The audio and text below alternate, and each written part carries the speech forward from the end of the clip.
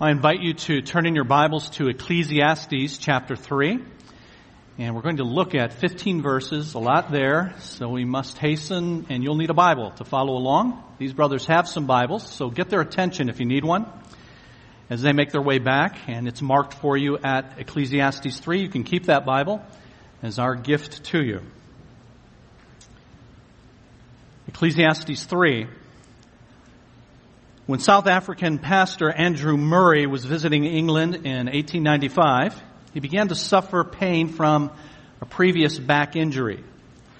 And while he was recuperating, his hostess told him of a woman who was in great trouble, and she wanted to know if he had any counsel for her. Murray said, "Give her this paper, which I've been writing for my own encouragement. It may be that she will find it helpful." And this is what Murray wrote in that note. "In time of trouble, say first, God brought me here. It is by His will I am in this place. In that I will rest.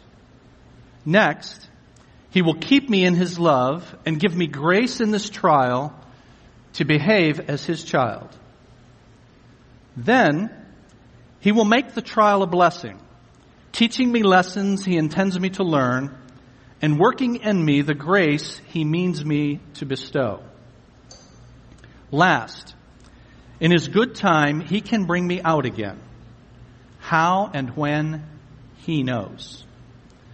I am here by God's appointment, in His keeping, under His training, and for His time." So I ask you, as I ask myself, do you believe in the timeliness of God? Not just for the world in general, and not just for other people, but for your own life in particular.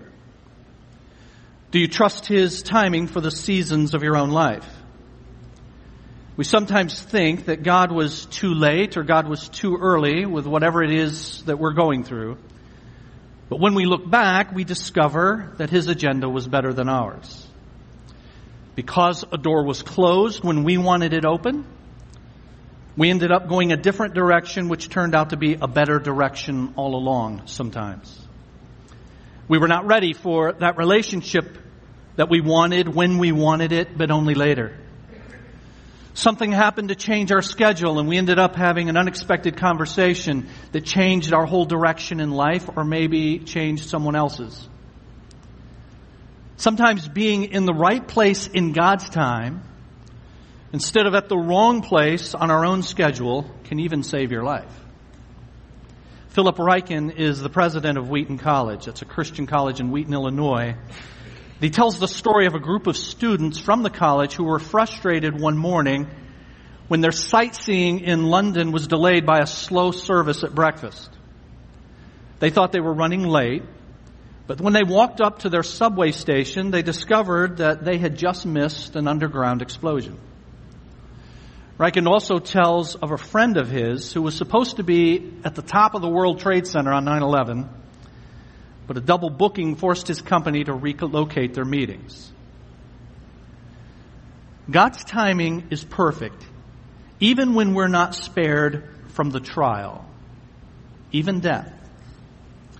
Remember this. The Bible tells us that Jesus was born, quote, when the fullness of time had come. And He came with the intention of going through suffering and trial and, yes, dying. And He died, the Bible tells us, at, quote, just the right time. But whether or not you can rest in the comfort of God's loving control over His world, including the world that you and I inhabit, in our own circumstances, that all depends on your perspective. And that perspective is determined by your relationship with Him and whether or not you have come to trust Him. Today, as we continue in our series in the book of Ecclesiastes, we're going to see that your perspective determines your well-being. Let's ask God to help us as we look at God's Word together. Father, thank You for bringing us to this place on the Lord's Day. This, like all things, is in Your timing. This is an appointment that we have with You. We ask You, Lord, to help us to then cooperate in the ends that You have for this time together.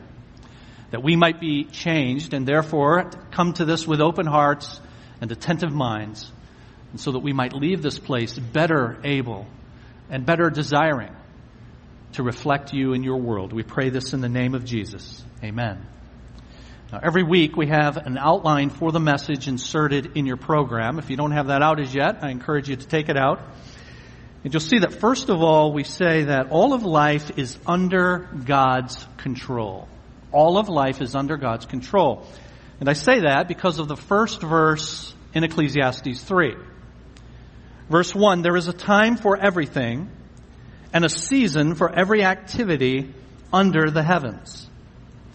Literally, the first phrase of verse 1 says, there is an appointed time for everything.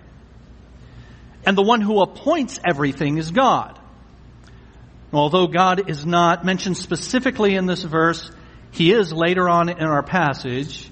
And the phrase under the heavens points to Him as the one who makes the appointments.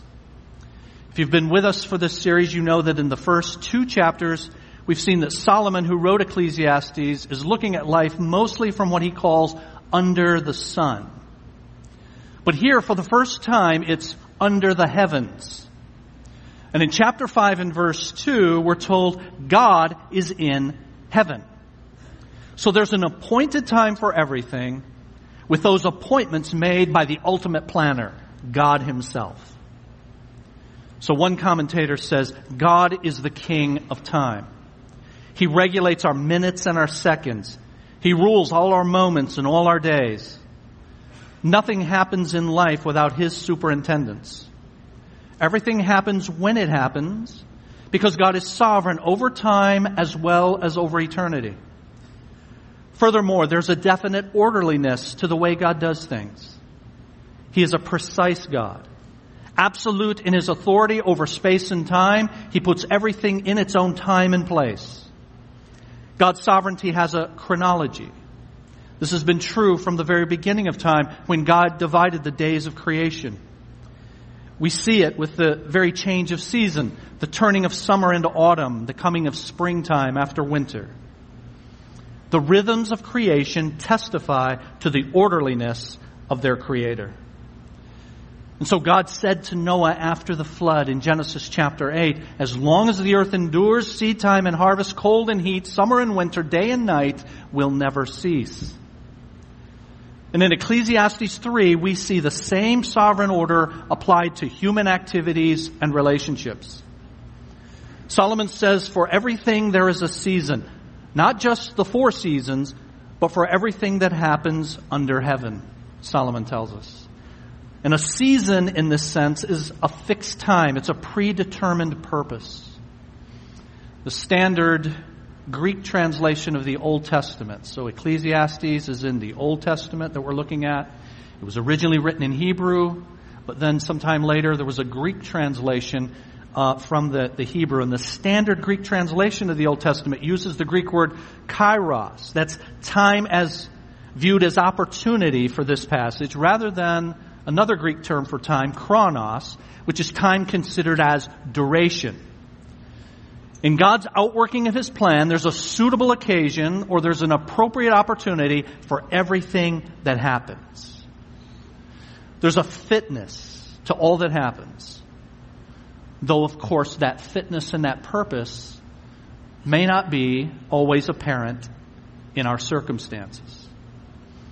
According to one old commentator from the 19th century, so it's got some of that 1800s language in it, this is the wise and regular and orderly administration of one who sees the end from the beginning, and to whom there is no unanticipated contingency, and whose omniscient eye, in the midst of what appears to us inextricable confusion, has a thorough and intuitive perception of the endlessly diversified relations and tendencies of all events and all their circumstances, discerning throughout the whole the perfection of harmony. Now, to put that very simply, God does everything at just the right time. All of life is under God's control. And I say in your outline that control is, first of all, active. It is active. Verse 2 of Ecclesiastes 3. There is a time to be born and a time to die, a time to plant and a time to uproot, a time to kill and a time to heal, a time to tear down and a time to build, a time to weep and a time to laugh, a time to mourn and a time to dance, a time to scatter stones and a time to gather them together, a time to embrace and a time to refrain from embracing, a time to search and a time to give up, a time to keep and a time to throw away, a time to tear and a time to mend, a time to be silent and a time to speak, a time to love and a time to hate, a time for war and a time for peace. Now, if these words sound familiar to you, it's either because you've read the Bible or because you were tutored under those great theologians, the Byrds, who recorded Pete Seeger's plagiarizing of Solomon with their number one hit in 1965, Turn, Turn, Turn, which says, to everything, turn, turn, turn. There is a season, turn, turn, turn, and a time to every purpose under heaven. And then it goes on, a time to be born, a time to die, a time to plant, a time to reap, and so on. The activities that are listed in these 7 verses describe a full range of human experience.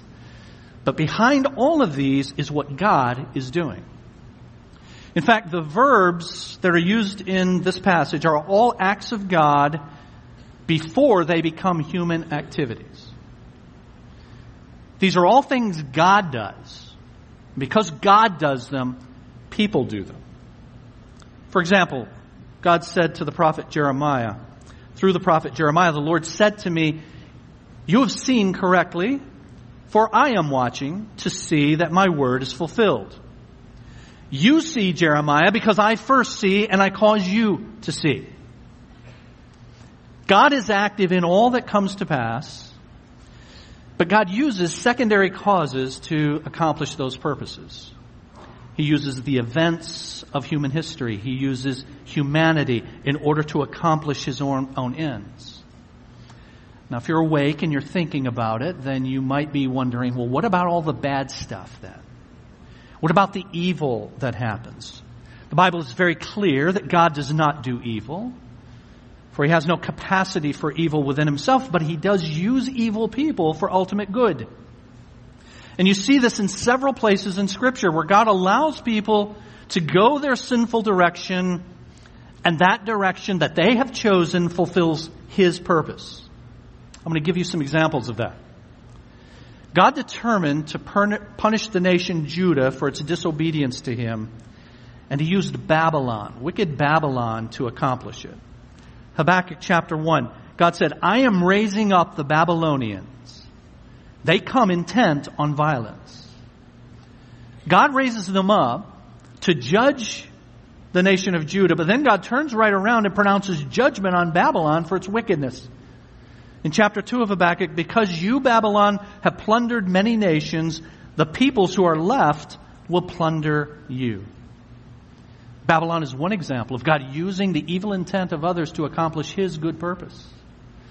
The Bible says of Pharaoh, both that he hardened his own heart, but then it also says the Lord hardened Pharaoh's heart. In the story of Joseph, we see God's intention behind the evil schemes of Joseph's brothers who sold him into slavery, and they assumed he was dead. But at the end of that story, Joseph says this to his brothers: "You meant evil against me, but God meant it for good." And of course, we see this dynamic very vividly in the unjust death of Jesus, which was nevertheless in the eternal plan of God. In prophesying of the one who would come, the prophet Isaiah said this: "It was the Lord's will to crush him and cause him to suffer. As the Lord makes His life an offering for sin." It was the Lord's will for this to happen. And yet those who carried out the murder of Jesus are guilty. Acts chapter 2, Peter said, "This man was handed over to you by God's deliberate plan and foreknowledge. And you, with the help of wicked men, put him to death." So how are we to understand the relationship between God's deliberate plan, For all that happens, God controlling everything that takes place, and yet evil people being responsible for the sin that they commit. Well, hear this. People always do what they desire. And the sovereign God puts them in position to carry out what they're already inclined to do. In effect, God gives them enough rope to hang themselves. He knows what sinful hearts will do if left to themselves, and He puts people in position, unless He intervenes, to do it. We always do what we want. And God uses that, even the evil things we want, to accomplish ultimately what He wants. He did it with the Babylonians, He did it with Pharaoh, with Joseph's brothers, and He did it with Jesus' executioners. He allows us to pursue the desires of our hearts, but He puts us in position so that what we choose accomplishes His purposes. It's our choice, and yet it fulfills God's plan. And if God does not intervene by changing our desires, hear this, friends, we would all go in that sinful direction. We see the relationship between God's sovereign control and the choices of people in an illustration that I've given to you before. There was an elderly Christian woman who was destitute of food. And she would, whenever in need, she would go out to her window at her upper story apartment and she would cry out to God, "Lord, please supply for your servant." And she did this day after day, and there were some teenage boys, smart aleck teenage boys, who heard her doing this, and they said, "Hey, let's play a trick on that old lady." So they bought some food, they went up to her apartment, they left it at the door, they knocked, and they ran away. She came to the door, she saw the food, she immediately went to the window, and she began to praise God for supplying her need. And the boys yelled up at her and said, "You crazy old lady, God didn't give you that, we did." And she replied back to them, "The devil may have brought it, but the Lord sent it." And you know, friends, that's often the way it is.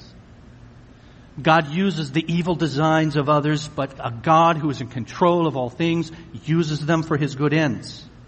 All of life is under God's control, and that control is active, though using secondary means. But I say in your outline as well, it's active and it's comprehensive. In verses 2 through 8, there are 14 pairs given, and each of the pairs is what's called a merism. That's a figure of speech in which two items make up the whole. We see an example of this in the very first verse of the Bible, Genesis 1:1. In the beginning, God created the heavens and the earth. Heavens and the earth are a merism, two items for everything. In the beginning, God created everything. And each of those then 14 pairs here comprise a larger whole. So for instance, together, birth and death comprise the whole of human existence. And weeping and laughing summarize the full range of human emotion. These 14 pairs take in the entire sweep of human experience, starting with birth and death and ending with war and peace, and then everything in between. Each activity in these verses has its opposite. And together, both of them. You notice there's an opposite. There's a good thing and then there's a bad thing. But both of them, the good and the bad, tell us what God does in His world. So let's survey a few of those. Birth and death in verse 2 are the two appointments that every person must keep. Both the cradle and the grave follow God's timetable. He's the one who brings life into the world.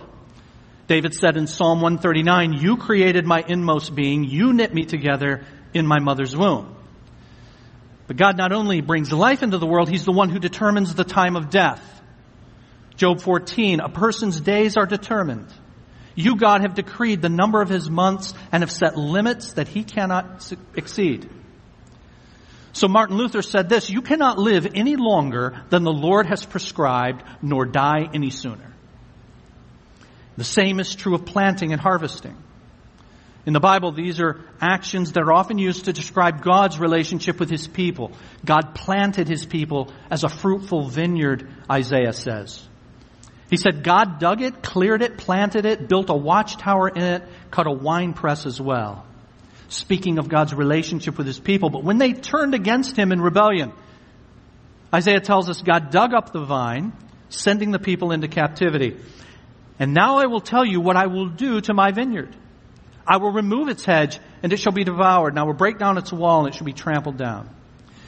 So notice in this that God does both. He does the planting, but he also does the uprooting. And likewise, there's a time for building up as well as breaking down, and God does both. God broke down the Tower of Babel that was built because of human pride. But he also built up a house for Israel and a kingdom for David. The complete work of God, friends, includes both creation and destruction. Now that's hard for some of us.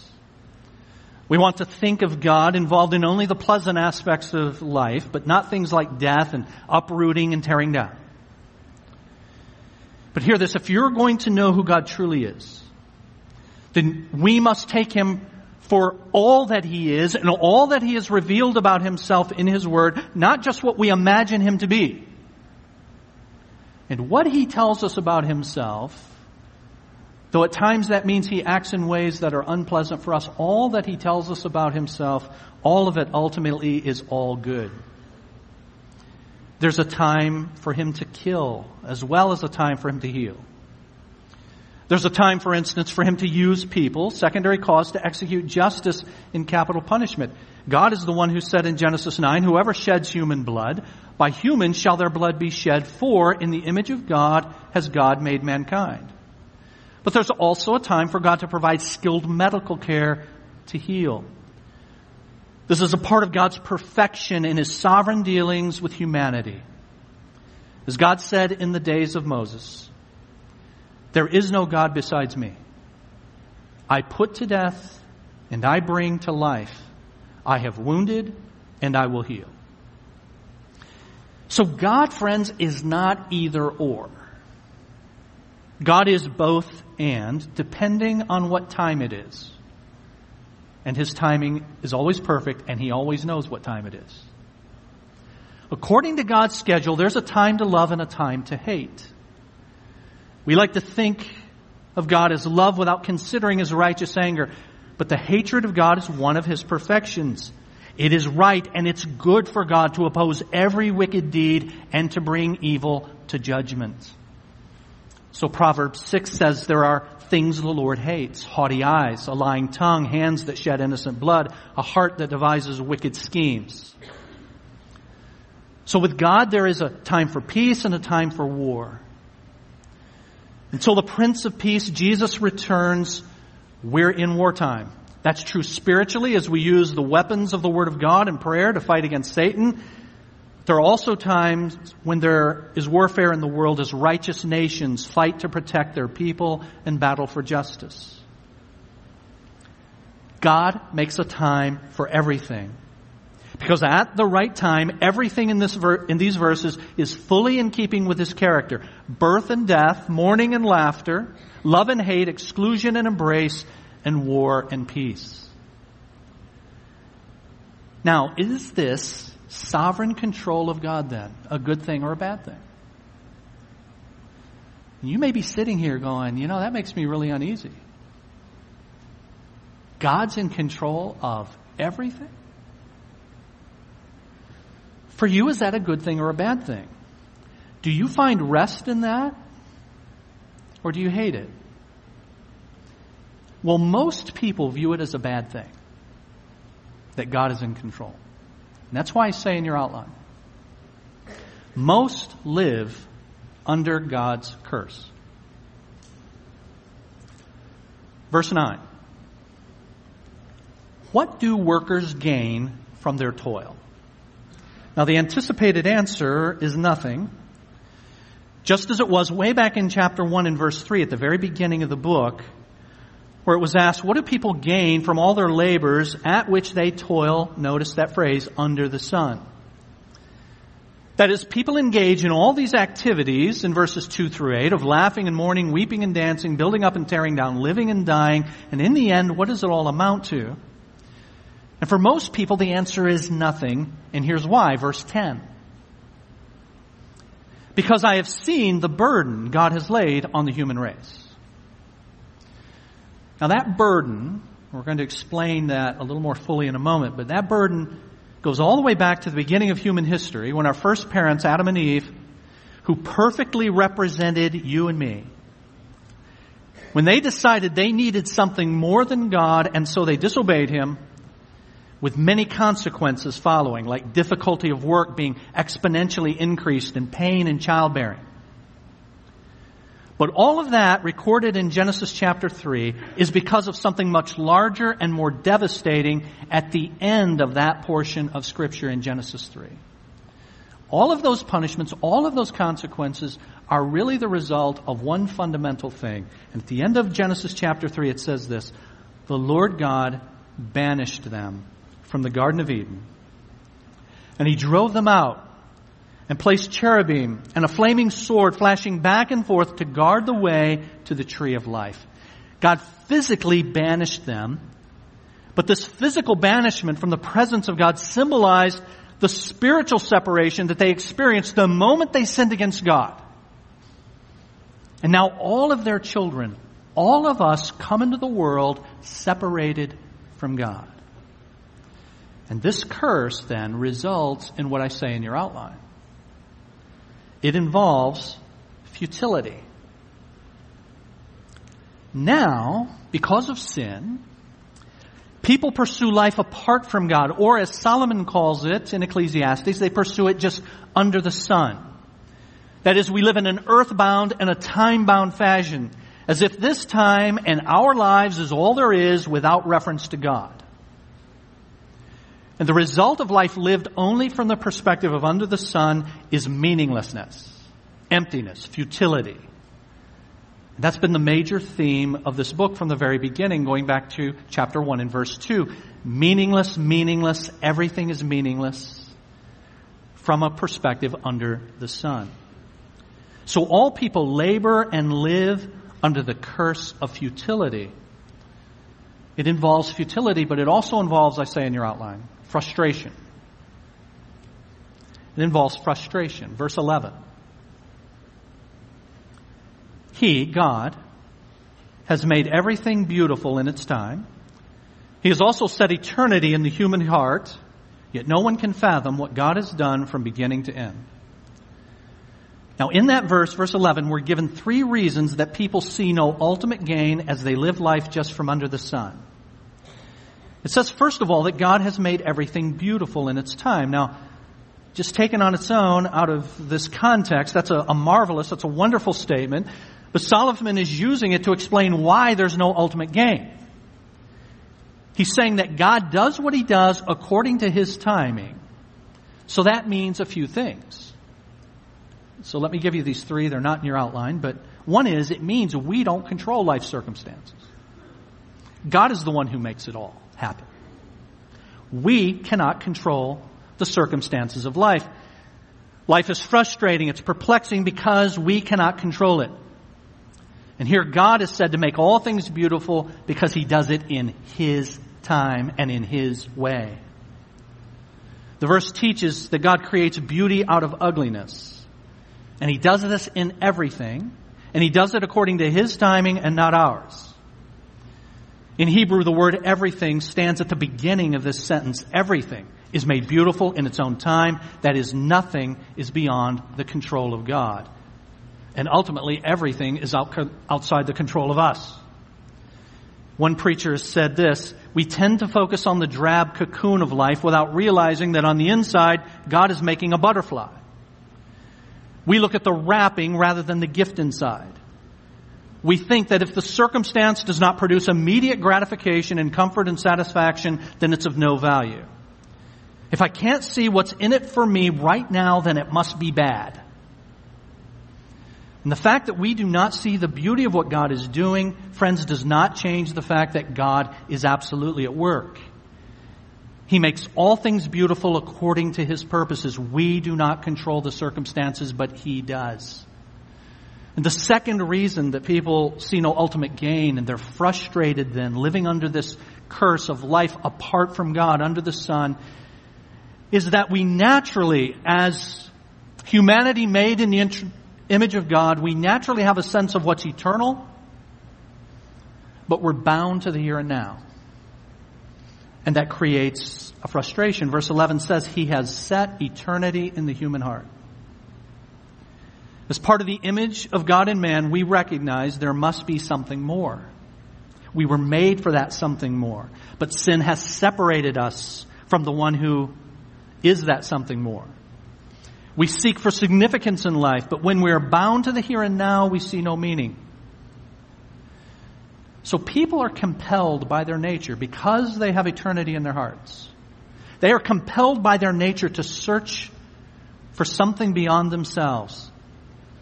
But because of sin, hear this, we've forfeited the ability to recognize that one. So it creates this frustration. I'm made for this, but I can't see it. I can't see it because of the blindness that sin creates. We still have, after Genesis 3, after Adam and Eve, everyone comes into the world, yes, under the curse of sin, but still with the image of God marred but not erased. And so we still have the worship impulse. The impulse to be in relationship with the one who made us. But since that impulse, because of sin, is not channeled toward the true and living God, then we manufacture gods, small g, in our lives. And that's the frustration of living life under the sun, under the curse. Verse 11 goes on to say that we cannot fathom what God has done from beginning to end. It's the third reason that life under the sun is frustrating. Because people cannot see the entire plan of God. People view life as meaningless and without hope because they're not connected to an infinite God. They don't know the God who can see all of history and what He is doing, and guarantee that though we can't see it all, He's working to bring it all to a grand climax that will result in His glory and our good. So friends, all things are under God's control. But most people live under God's curse. But thirdly, in your outline, Christians live under God's comfort. Verse 12. I know that there is nothing better for people than to be happy and to do good while they live, that each of them may eat and drink and find satisfaction in all their toil. This is the gift of God. I know that everything God does, and then he goes on to describe what it is that God does that we'll see in a moment. Now, in these verses, 2 times, in verse 12 and verse 14, Solomon says, I know.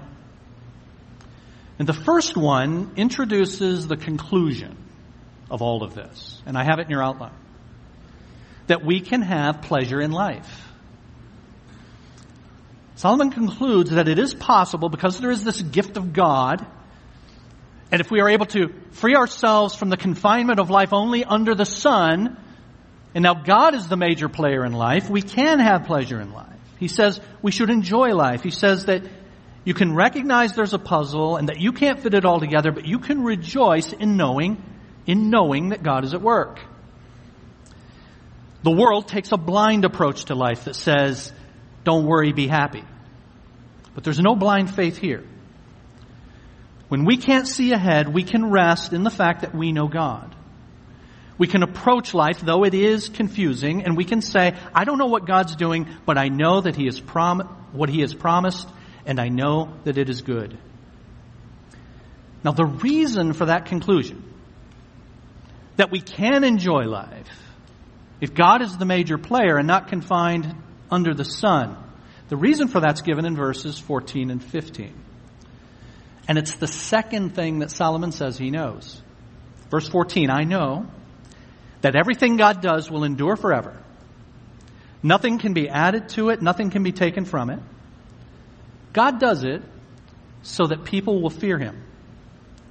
Whatever is has already been, and what will be has been before, and God will call the past to account. You see, friends, we can have this comfort because we know God. I say that lastly in your outline. We can have this comfort because we know God. And verse 14 and verse 15 give us four things that we know about God. The first is we know that what He does lasts. Our plans and our accomplishments fade and crumble, but what God does is eternal. Solomon says it endures forever. And second, we know that what He does is complete. Verse 14 says nothing can be added, nothing can be taken. One of these days we will die. And what we do here will be left unfinished. But friends, what God does is complete. It lacks nothing. Nothing can be added, nothing can be taken away. History, all of the events of time are marching toward a grand conclusion when all that has been will work together to bring glory to God. This tells us a third thing that we know that allows us then to have this joy in life. We know that what God does is purposeful. Verse 14 says God does it for a purpose. Everything that He does so that men, humanity, will fear Him. God is at work to make Himself known among humanity and to exalt His name among them. We are often aimless, but God is at work with an absolute aim, and it's always to bring glory to Himself, the accomplishment of His will. And God makes Himself known in a variety of ways. And through those ways and His control over our circumstances, He brings us into reverent fear of Him through a variety of means, sometimes even through trials and through sorrow. You see, friends, the greatest good in life is not our comfort. C.S. Lewis said, pain is God's megaphone. God whispers to us in our pleasures, but He shouts at us through our pain. And God uses pleasure and pain and everything else to accomplish His ends.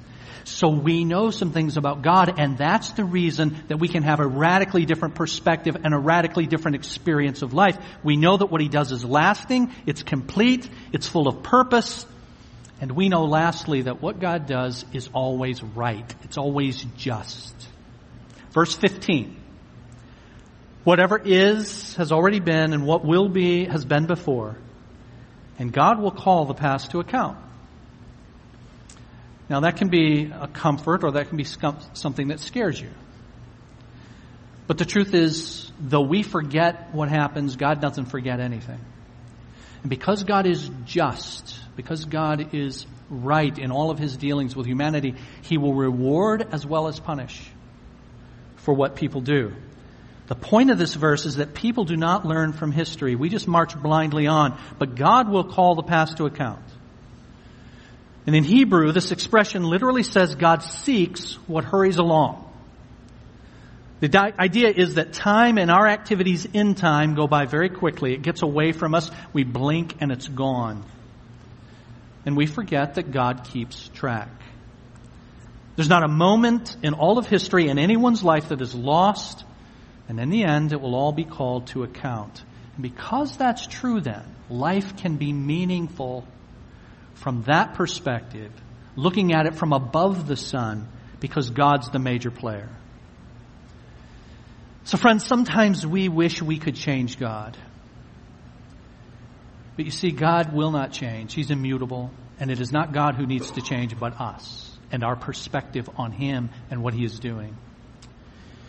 We're often like the man who was climbing up a steep mountain on his way to the summit when he started to slip. Unable to stop himself, he slid back down this treacherous incline toward a cliff that plunged 1,000 feet to the canyon floor. He was sure he was going to be killed. But just as he was about to go over the edge, he threw his hands out and he managed to catch a small branch. There he hung. He had saved himself, but he couldn't get back onto the incline, and he knew it was just a matter of time until his grip loosened and he fell. This guy was not a religious man, but this was obviously the time to become religious, if ever. So he looks up to heaven and he calls out, "Is there anyone up there who can help me?" He didn't expect an answer, and so he was greatly surprised when a deep voice came back, "Yes, I am here and I can help you. But first, you're going to have to let go of that branch." After a long pause, the man looked up and he called out again, "Is there anybody else up there who can help me?"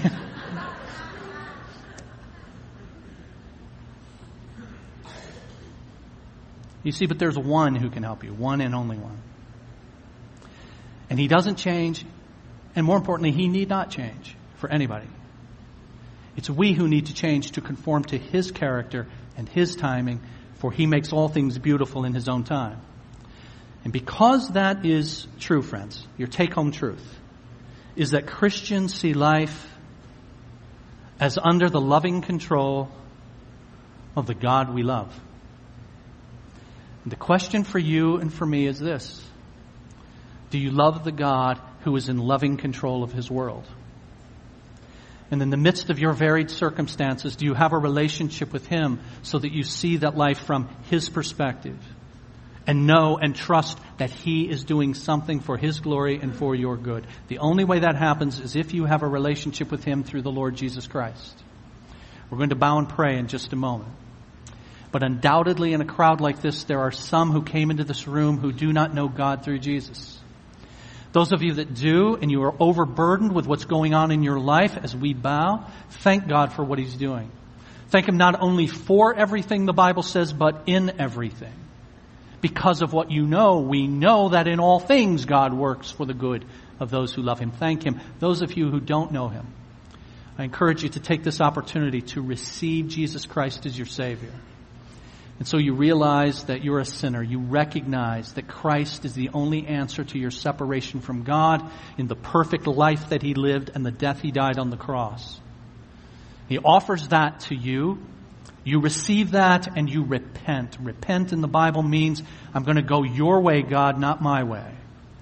And so when we bow from your heart to God in your own words, you tell him, Lord, I believe I'm a sinner. I've been living life from under the sun. I've been doing all that I do only for my own glory and looking for my own comfort in life, not looking at it from your perspective. And so I ask you to forgive me, and I ask you to take my life and redirect it. I'm going to go your way, not my way. I want to bring glory to you in my life. Let's bow together. Our Father, we thank you for this opportunity to open your word and to see their words of wisdom from your servant Solomon. Thank you, Lord, for telling us about life as it really is, and about us as we really are, and then showing us you as you truly are in all of the aspects of your character. Oh, Lord, help us to resist the temptation of molding you into our own image. You are the Creator. You are the true and living God. You have made us for yourself and in your image, not the other way around. So help us, Lord, to not only accept who you are, not a resignation to who you are, but to delight in who you are. Because you have shown us that in the midst of all the perplexity, in the midst of all of the difficulty, you do make all things beautiful in your time and in your way. And you have shown us that most profoundly in what you did in the person and work of God the Son, the Lord Jesus Christ. Lord, although we don't know why things happen when they do, as they do, we trust, we know that you do, and further, we trust your good heart. And how could we but trust your good heart when we see what you have done on our behalf in the person and work of the Lord Jesus? So as people who have a relationship with you through him, may that apply to every circumstance of our life, the things that we're going through today, the things we may encounter next week. And I pray, oh God, that in this sacred moment you would draw some out of the world and to yourself, so that they are seeing that they have been going their own way, and it's why they're living in futility and frustration. They were made for someone more. Oh Lord, draw them to yourself. May they turn to you so that their lips and lives bring glory to the one who deserves it, and in whose name we pray. Amen.